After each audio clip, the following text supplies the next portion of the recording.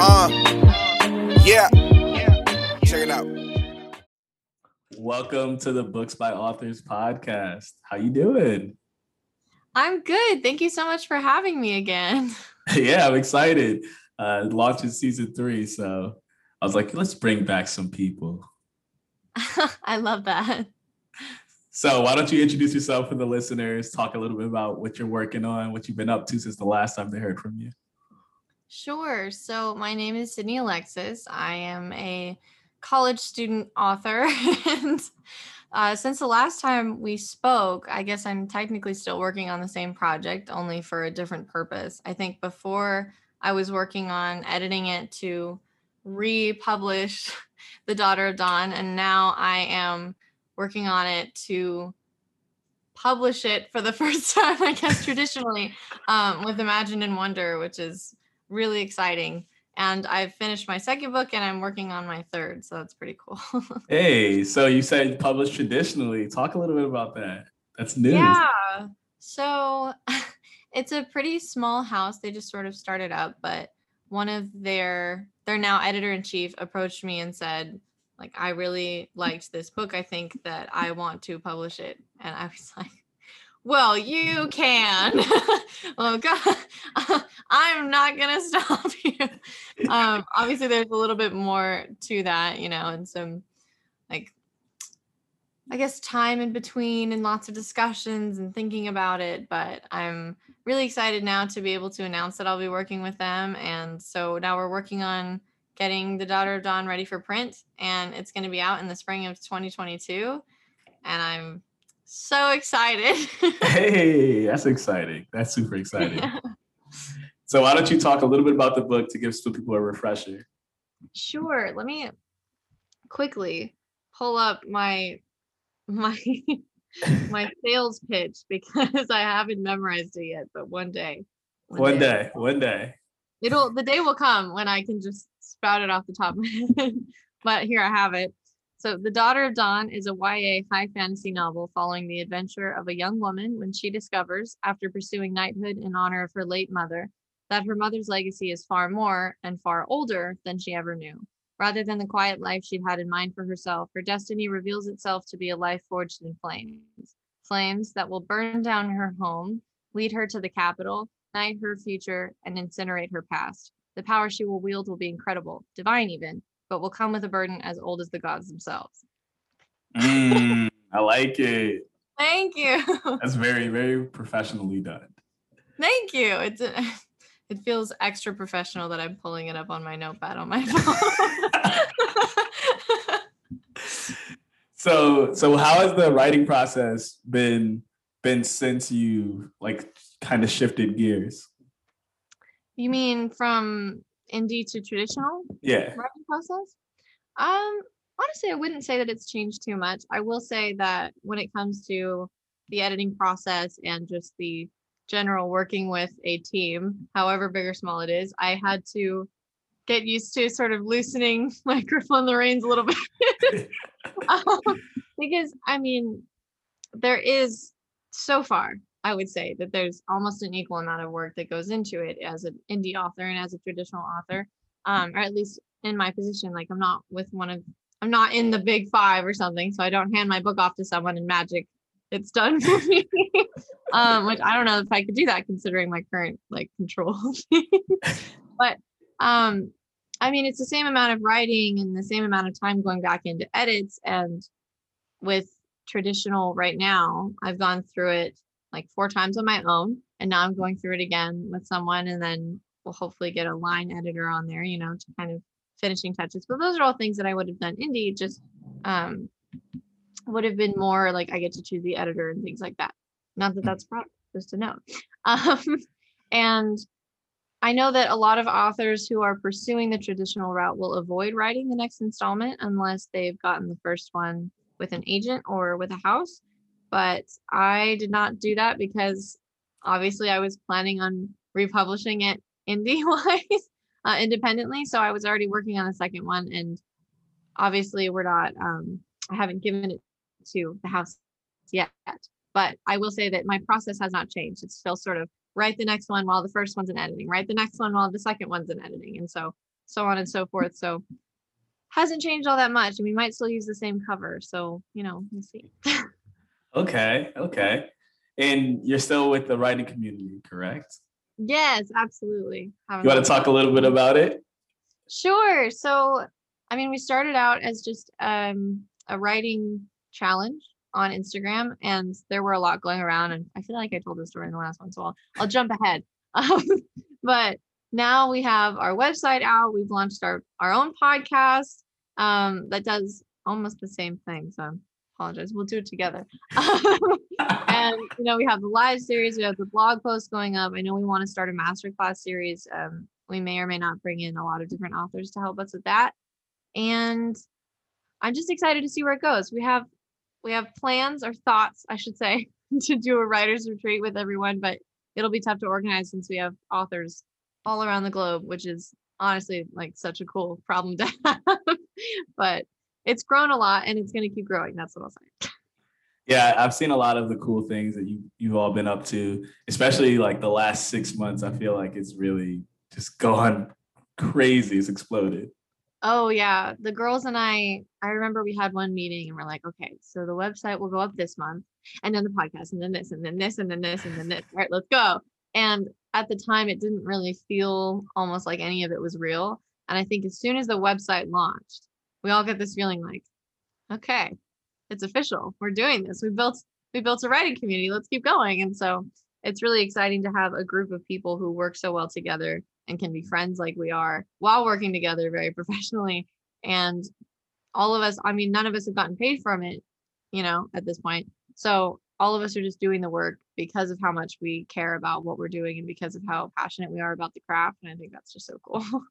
Yeah, it's awesome. It's awesome to see because you all give a lot of good tips. Like, I feel like there's a lot of like little things, little snippets, Tuesdays, where I get a lot of good like advice and good conversations. I feel like take place as well. Yeah, I've learned a lot from the community. I know we get so excited.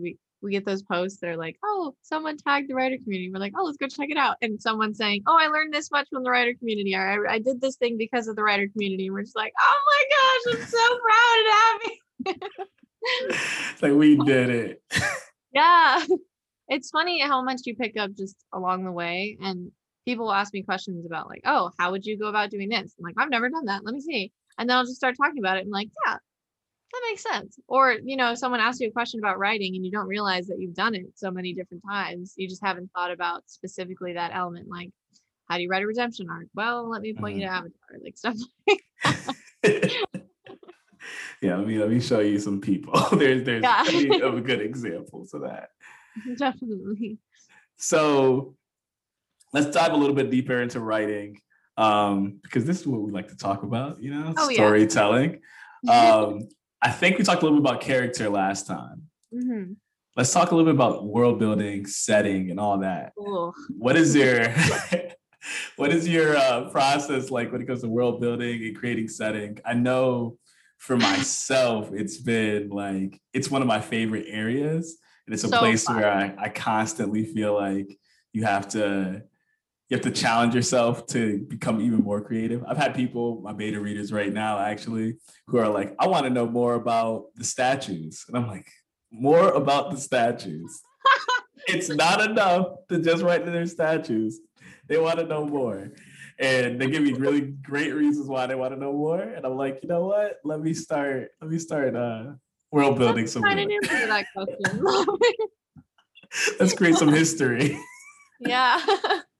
Oh my gosh. Well, that's one thing about world building that I love and that I feel goes overlooked, not necessarily in a bad way, but by most readers don't necessarily realize how much the author has to know. Like, you have to know everything. Like, there's a forest. Why is it there? There's they build their houses out of wood. Why did they do that? Are there forests nearby? Like, you have to know literally every detail down to why are the statues built there? And most of those questions will never actually be written into the book. I feel like we know so many more layers deeper into our worlds than will ever be told or shown to the readers. But the fact that you know it is what makes it so much deeper and so expansive. Like, I feel like a reader can tell, when you have all the answers, because they're reading and everything just makes sense, but they don't necessarily have to know why. So the knowing all the little details part is also very fun for me. I have to agree with you. Yeah, it's definitely something I've explored even more so in the second book, because people want to know. And I'm like, you know what? Let me start giving out some more answers. Exactly. And also it's fun. It's kind of fun when people are like, I want to know this. And you're like, so do I. Like, you don't ever want to be in that situation. It's like, I do that. I don't know. Why do you think it happened? That's a good question. That's a good question. Yeah. But as for the actual question that you asked about how I go about it, I think my approach sort of developed over the course of this series, and I've already started working on another one because I can't help myself, but I'm applying the same process. And essentially what that is picking an idea that I want to base the world around. So the Daughter of Dawn's world, Azareth, is built around the ancient Greek element system, the classical element system, which has 5: fire, earth, air, water, the normal ones, plus something known as void and as quintessence. And both of those things essentially mean magic, but at least my interpretation of it is that the connotation of void is very negative and sort of evil and malicious, whereas the connotation for quintessence is very positive and magical.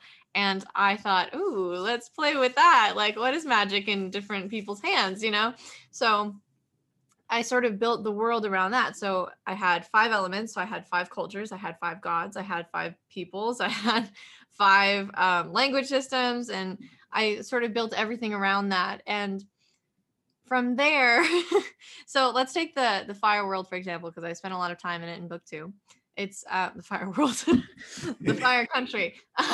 It's called Volcan, which means volcano in different languages, which is a little giveaway. Their goddess name, her name is Dawn. She's the creator of the sun, and her landscape is very barren, because I thought, okay, fire, let's try mountains and like rocky areas and with some volcanoes. Let's do that.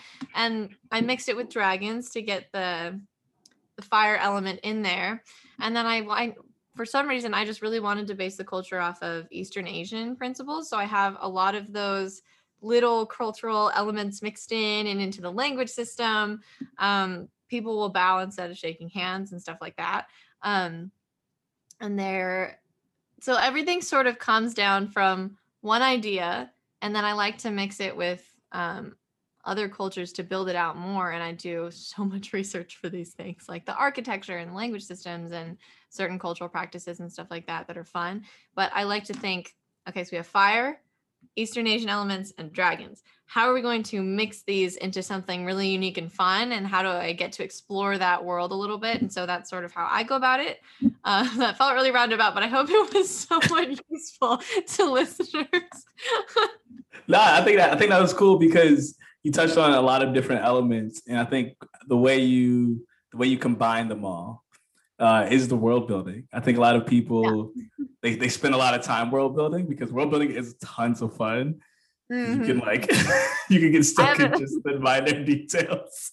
I have my own world Bible, which listeners cannot see, but it is a collection. It's big. It's very big, and I have this reference guide to dragons, which is 15 pages, just so that I would know how dragons work in my world. Like, there's classes and different abilities that they can have, and there's nocturnal versus diurnal, and they're everything. I have the wingspan, so I don't forget these things. Like I said, things that won't necessarily be shown, but that I have to know. And then I went ahead and made it look like a guide just for fun. Got pictures and old paper, and so thanks, Panda. Yeah, you gotta stay organized. I think world building is one place you do have to stay organized. Oh my gosh, yeah. And I cannot tell you, this isn't necessarily world building, but it goes along with the book Bible. I can't tell you how many times I changed a character. His name is Aaron. In book 1, he had brown hair, he had blonde hair, he had dirty blonde hair, he had black hair, he had short hair and long hair and auburn hair, and his eye colors changed about 12 times. So when I went back in editing, I was like, what do you look like? I need to write that down and decide that very quickly. So It's important to write things down, people. Yeah, it's funny. That actually happened to me also. In my second book, I was like writing this one character. I had her description in chapter 1, and then by chapter 5, I was like, what? Have we even mentioned how she looks since then? Like, I don't know what her hair looks like. I don't know any of this. Yeah. I was like, I I've been writing it. a lot too. Oh my gosh. It was like Phineas and then something else. I don't think it was Phineas. It was like 4 different names of the MC's father. And then I went back and I was like, what did I name you? It's like, who are you? Yeah, it's tough, especially because it started out as high fantasy, and now this 3rd installment that I'm working on is essentially epic fantasy. We've got a huge cast, the world in the most, I don't want to brag. So the world I feel is very built out, at least in my mind it is. Hopefully I conveyed that in my writing, but we've got this massive, completely new world. We've got tons of language systems, which I don't write in too often because I don't want my readers to have to code. to translate all the time. Google Translate the book. And we've got this massive cast of characters. I've got at least like 23 that I know everything about. And so it gets to a point where you're like, you are one of 30 other people who show up in this book, and I do not remember you. So I'm keeping track of all of you somewhere along the line. I feel like I have a few chapters that are like that, where I have 7 or 8 characters who are all appearing for some reason in this one. I remember you mentioned that in the last time we talked. You had like one chapter with 7 new introductions. Yeah. I was like, oh my gosh. Wow. Now I'm lucky. I'm lucky because now there's like you know them all. So they don't have to reintroduce. Yeah, you're like, Bomb. Okay, you're good. You're good. Go on. Yeah. Now they're all, them all. They're all just people who are part of the story. That's how I felt with, it's hilarious. It sounds like a good time. It sounds like someone would take notes and then not need them. That's how I felt with Sarah J. Maas's Crescent City. Mm-hmm. The first few chapters, I was like, I might need a notepad to understand this world. And then by chapter 3, somehow it just clicked, and I was like, oh yes, this is that district, and this belongs to those people, and I know everything about this world. I don't know how I got here, but I am. It's like, oh, this all makes sense now. Oh yeah, your readers will probably just be like, who is that? Who is that? And then chapter 5, they're like, oh yeah, so that is this person, and he lost a dog when he was 12. I don't know. Lost a dog. This happened to him. I don't know. Then this person died. This person's gone. Yeah. Yes. That's how it happens in the story. Yeah, but I think with world building, to get back on track a little bit. Yes.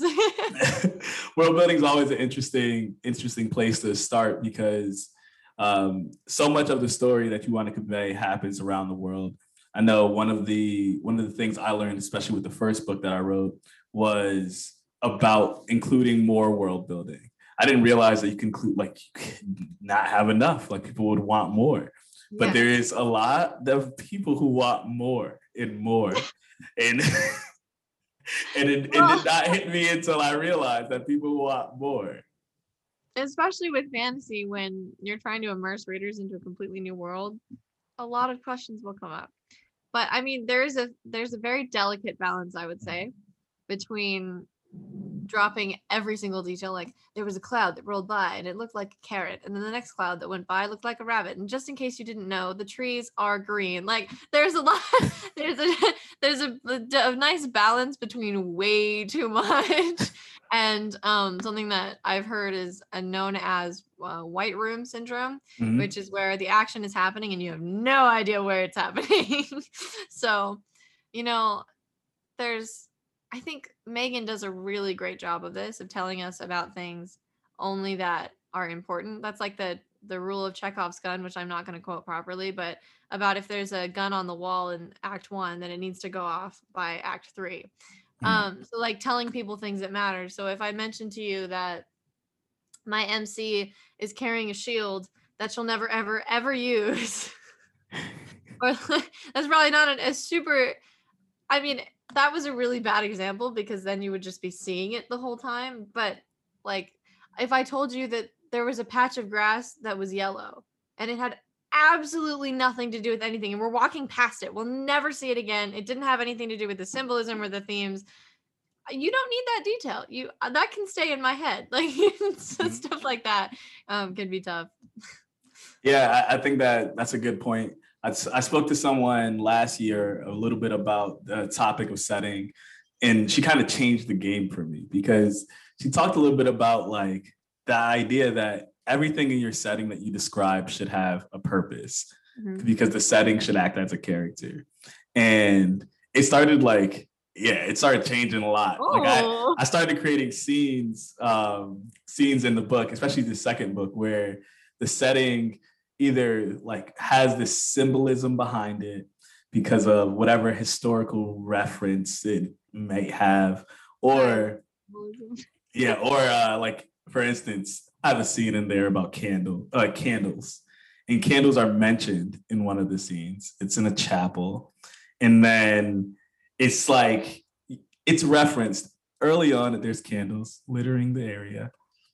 Later on, later on in the I love that. later on in the story, or later on in that chapter, this whole sequence happens, a lot goes on, and then the candles are used. And it's like almost something that was thrown away in the beginning as a detail of the room in the chapel. Like that. And then by the time you get to the end of the chapter, you get the candles and you finally realize why they were described. And I think that when she started to kind of give me that information, I was like, you know what? I need to start including more of my setting into the rest of the story and like making it a more active part of what I'm doing versus leaving it off to the side. I like that approach. I will say that I'm just thinking back on the one fiction writing class that I have taken, and I remember the teacher, so my characters went into a cafe and they promptly left the cafe, but my teacher in the entire room was like, what kind of tea did they get? And I was like, why? Wait, the tea? What? Why do you want to know about the tea? And I remember them asking about the names of the tea and they wanted to know the flavors. And I had them eating breakfast or something. And my teacher was like, this is boring. What? And she's like, because of the food that they're eating is not interesting. I was like, all right. So other details that I need to know. And I remember mentioning dragons because that country is very dragon based. So is their culture. And the entire room was like, but where I want to meet the dragons. How did the dragons work? Can you take us to go see the dragons? I was like, I will do that at some point. But it's funny the kind of things that people will really lock in on. And but yeah, so it could be tea but yeah, sorry. Okay, so everything needs to have a purpose, but sometimes things can have a purpose just for the fact of immersing people deeper in your world. Like how somehow lemon flavored tea is named after like the scales of dragons or something, and people found that really interesting. So stuff like that. That is really interesting. Yes. There's been so many times, at least in my beta reading process, where people ask questions about something, and I'm like, oh, if you want more, I can give you more. I have all the write a reference guide for my world just a little offshoot thing. Do you want a glossary? Like yeah, it was hilarious. Like I've had people who've asked. One person asked specifically about a room because I named a room after a family that was long gone, and I should have. And just because I did that, just that alone was they wanted like why what is that family sigil? How did they? They wanted to know so much, and I was like, all right, I'll give you a paragraph or two about it.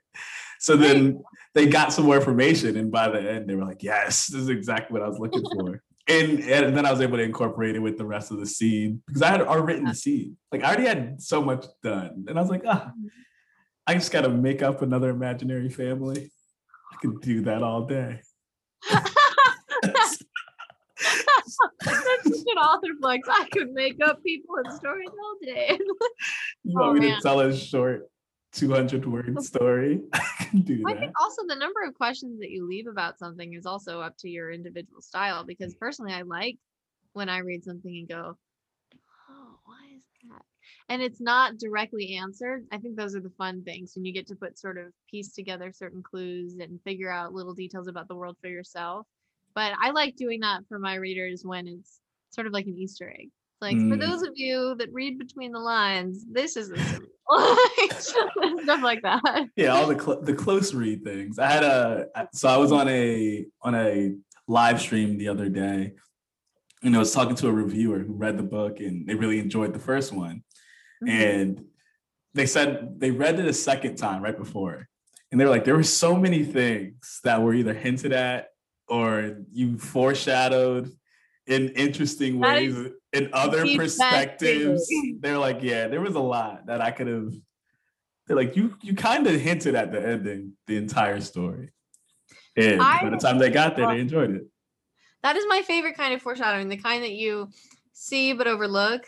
And then when you go through it again, you get all these aha moments and I knew it all along. Those are my favorite, especially when, I don't know if you've had this experience before, but I had a reader in the first version of the book go through it. And he told me, he's like, I didn't see that twist coming.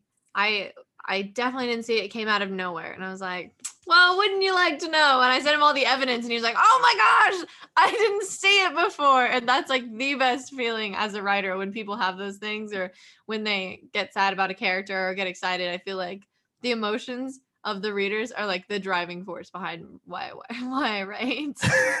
Yeah, it is. It is really cool because so much of what you do from an author standpoint is you hide things throughout the story. Authors are sneaky evil creatures. I don't know if you planned, like, do you ever wonder about that? Like when you're planning a death and you think, oh, I could do this, but this would be so much more painful. It's bad when you get excited about those things. You have to sit with yourself and think, I'm a writer, I'm not insane. I'm a writer, I'm not insane. Right? Yeah. Okay. Yeah. This is fine. This is what I do. This is fine. I have a specific scene once you said that came to my mind in the second book, and it just, there's an entire misdirect. Like there's a whole misdirect. I love a red herring. You think that this whole thing just ended and everyone's okay, and then boom, the thing happens, and you're like, what? In this, like, how did that happen? And all of the little pieces are like laid out for you earlier in the chapter. And by the time you get to the end, you're just like, wow, I should have probably seen this one coming, since it got foreshadowed. It's so much more fun when they don't. Yeah, it's a foreshadowed that this is potentially going to happen in book one, and then referenced again that this is potentially something that could happen. I've been building for this for a while, so I was just like very happy when I got it. I'll have to binge when your whole series is out. I'll probably do that with Megan. Megan is the same way. We'll like read something, but then if the whole series isn't out, I feel so bad because I'll plow through a series and then there are only 5 books out and there are 9 more or something, more that are not out yet. And it's so hard to get back in because you have to reread, and not that I don't enjoy rereading, but I don't do it fairly often. But I forget, on the topic of being insane or being an author, just to go back to that.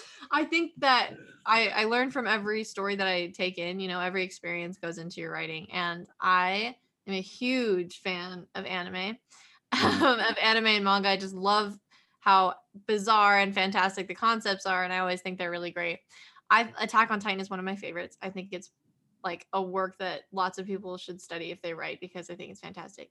And I was talking to a friend of mine who likes anime about the book, and I was like, I learned something from Attack on Titan and I'm going to apply it to my books. And she goes, I am terrified of what you're about to do, because I was telling her about because in that story, I think one of the things that the writer does so fantastically well is raising the stakes. And they do that by having a big cast of characters that we love and not sparing any of them from any conflict. So we could be going into something in season 3 and be terrified to lose people we've had since day one. Because we know the author will not spare them. And I was like, that is why it's so good. And then I went into book 3 like a maniac. And I have to apologize to my readers in advance for what I'm about to do. But like, so anyways, all about the emotion.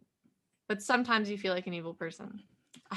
Yeah, that's that no one will understand until like 2 years from now when the 3rd book's out. Like, it's just the plan for the conclusion of the series has me sad, and it's not even written yet because I know no, I made myself cry 3 times writing the outline of my third book. I'm like, this is gonna be terrible. Like, I can't even imagine. I don't know. It's hard to explain to people who don't write because it's like, yeah, I can't even imagine getting to the point where I have to do the deed that needs to be done. Oh, it's so bittersweet too. Like I haven't written the 3rd book yet. I'm in the process of doing that. And I was talking to Sky about this the other day because, she just finished her series up and it was 4 books long. It is so bittersweet. I finished the outline to book 3 and I thought, this is going to be epic and painful and great. And I was so excited. But the same feeling is like, oh my gosh, I'm going to say goodbye to all these people that have lived in my imagination and in my writing for so long now. It's hard to pass it up. But at the same time, you're like, I want to get out of this world. I want to go build another one as a writer. So it's so bittersweet. I don't know if you felt that yet, where you are in your writing process. I have, because this 3rd book is planned to be the last one. And just I really have some other ideas I want to do. I really want to write some other books. But this series has been like the first series. Like it's the first one that I'm actually going to complete. And you're co-authoring it, right?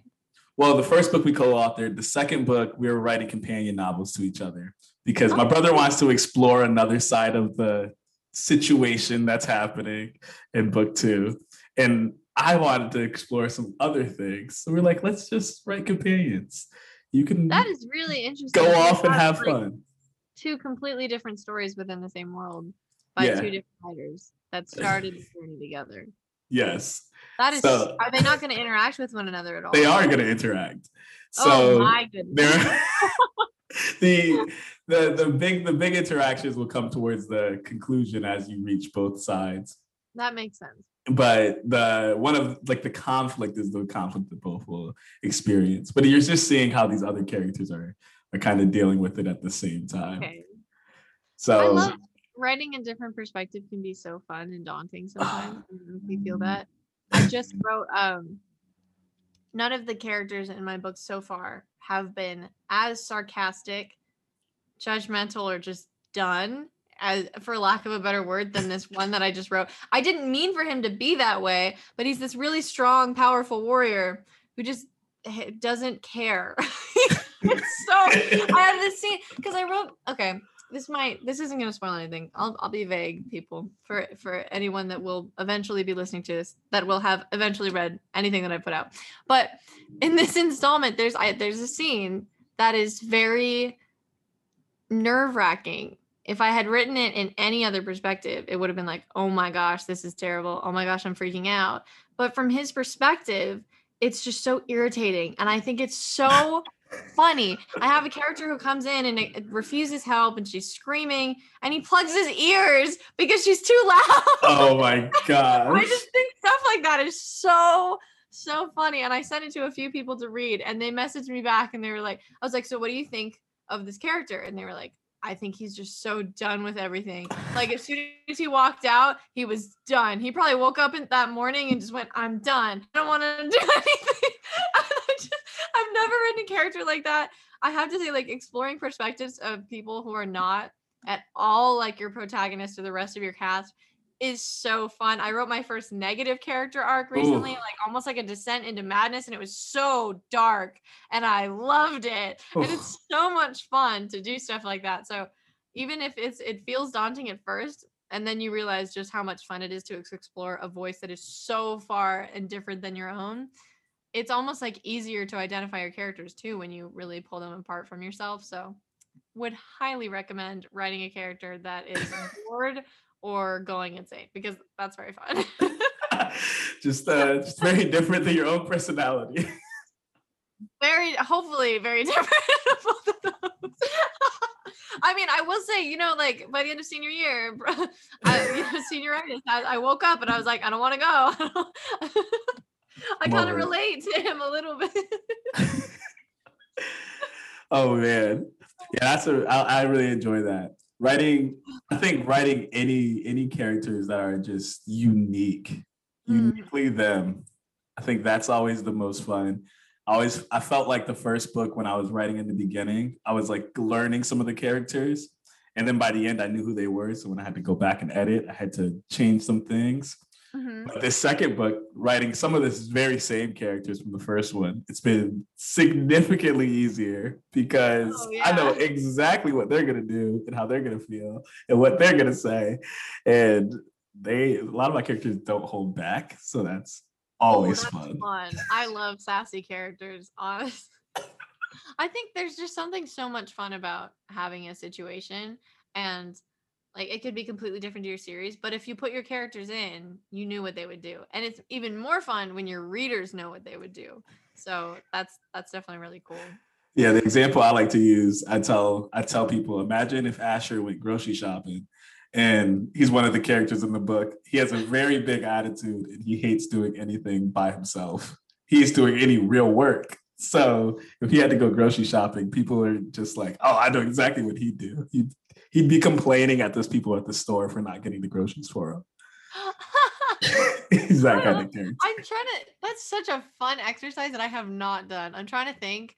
I feel like if that one character I just mentioned went into the grocery store, he'd just be like, any child that's screaming, he would be so pissed off. Like he would walk past, those people in the line that are like, oh, let me get one more thing. Or people who just do things that are not necessarily considered. Be sitting there like, like, okay, you guys couldn't see, but I just did the most deadpan expression. I was quite proud of it. Staring daggers. Oh yeah, you would be so irritated. And then I feel like it only works with certain characters because some of them are vaguely normal. Normal functioning human beings, but I have a few that would just be very interesting at a very mundane situation. I'll have to write that one day just for fun. Sign up for my newsletter and you get to watch and walk through the aisles of a grocery store. Like, that would be probably so interesting. I think I might do that. That's something fun. It does kind of sound fun. A writer community prompt. All right, guys, write about your characters going on a grocery run. People would have a lot of fun with that one. I feel like we would. All right, so we're coming up on the end of our time. I want to give you a chance to plug yourself, where people can find you, where they can find the writing community and all that good stuff. So you can find me on Instagram at author_s.alexis. I do not post all that often anymore, gotta be honest. I've been really focused on writing, so I'm trying to just only put things in there that are really important to me or just life updates. And you can find the writer community at the link in that bio or at the_writer_community. And then from there, you can find the link to our website, which is thewritercommunity.com. And I think that's about it. I don't know exactly. I'll probably be able to find my books wherever. But the best bet is just Instagram, because I will definitely let you know. Awesome. Thank you for coming on. I've enjoyed this conversation, enjoyed catching up with you. It's been quite a while. Yeah, thank you for having me. It's so much fun chatting with you. I love chatting anything writing. We get into lots of tangents. Yeah, tons of tangents. All the tangents. Feel free to follow me on Instagram at Inspired by Jamil and check out my website, inspiredbyjamil.com, for more resources. Peace.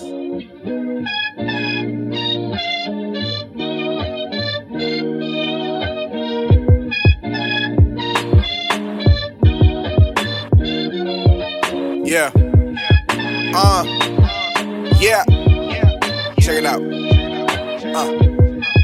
Yeah, maybe I was meant to give you my life in the verse. The symptoms of curse, starting from the bottom, ain't no way that we gon' see worse. A product of environments that can't believe in you first. They need to see results, just watch out, that's when leeching occurs. Young, black, creative, just trying to make it. Interracial dating, money making, black power activists is never basic.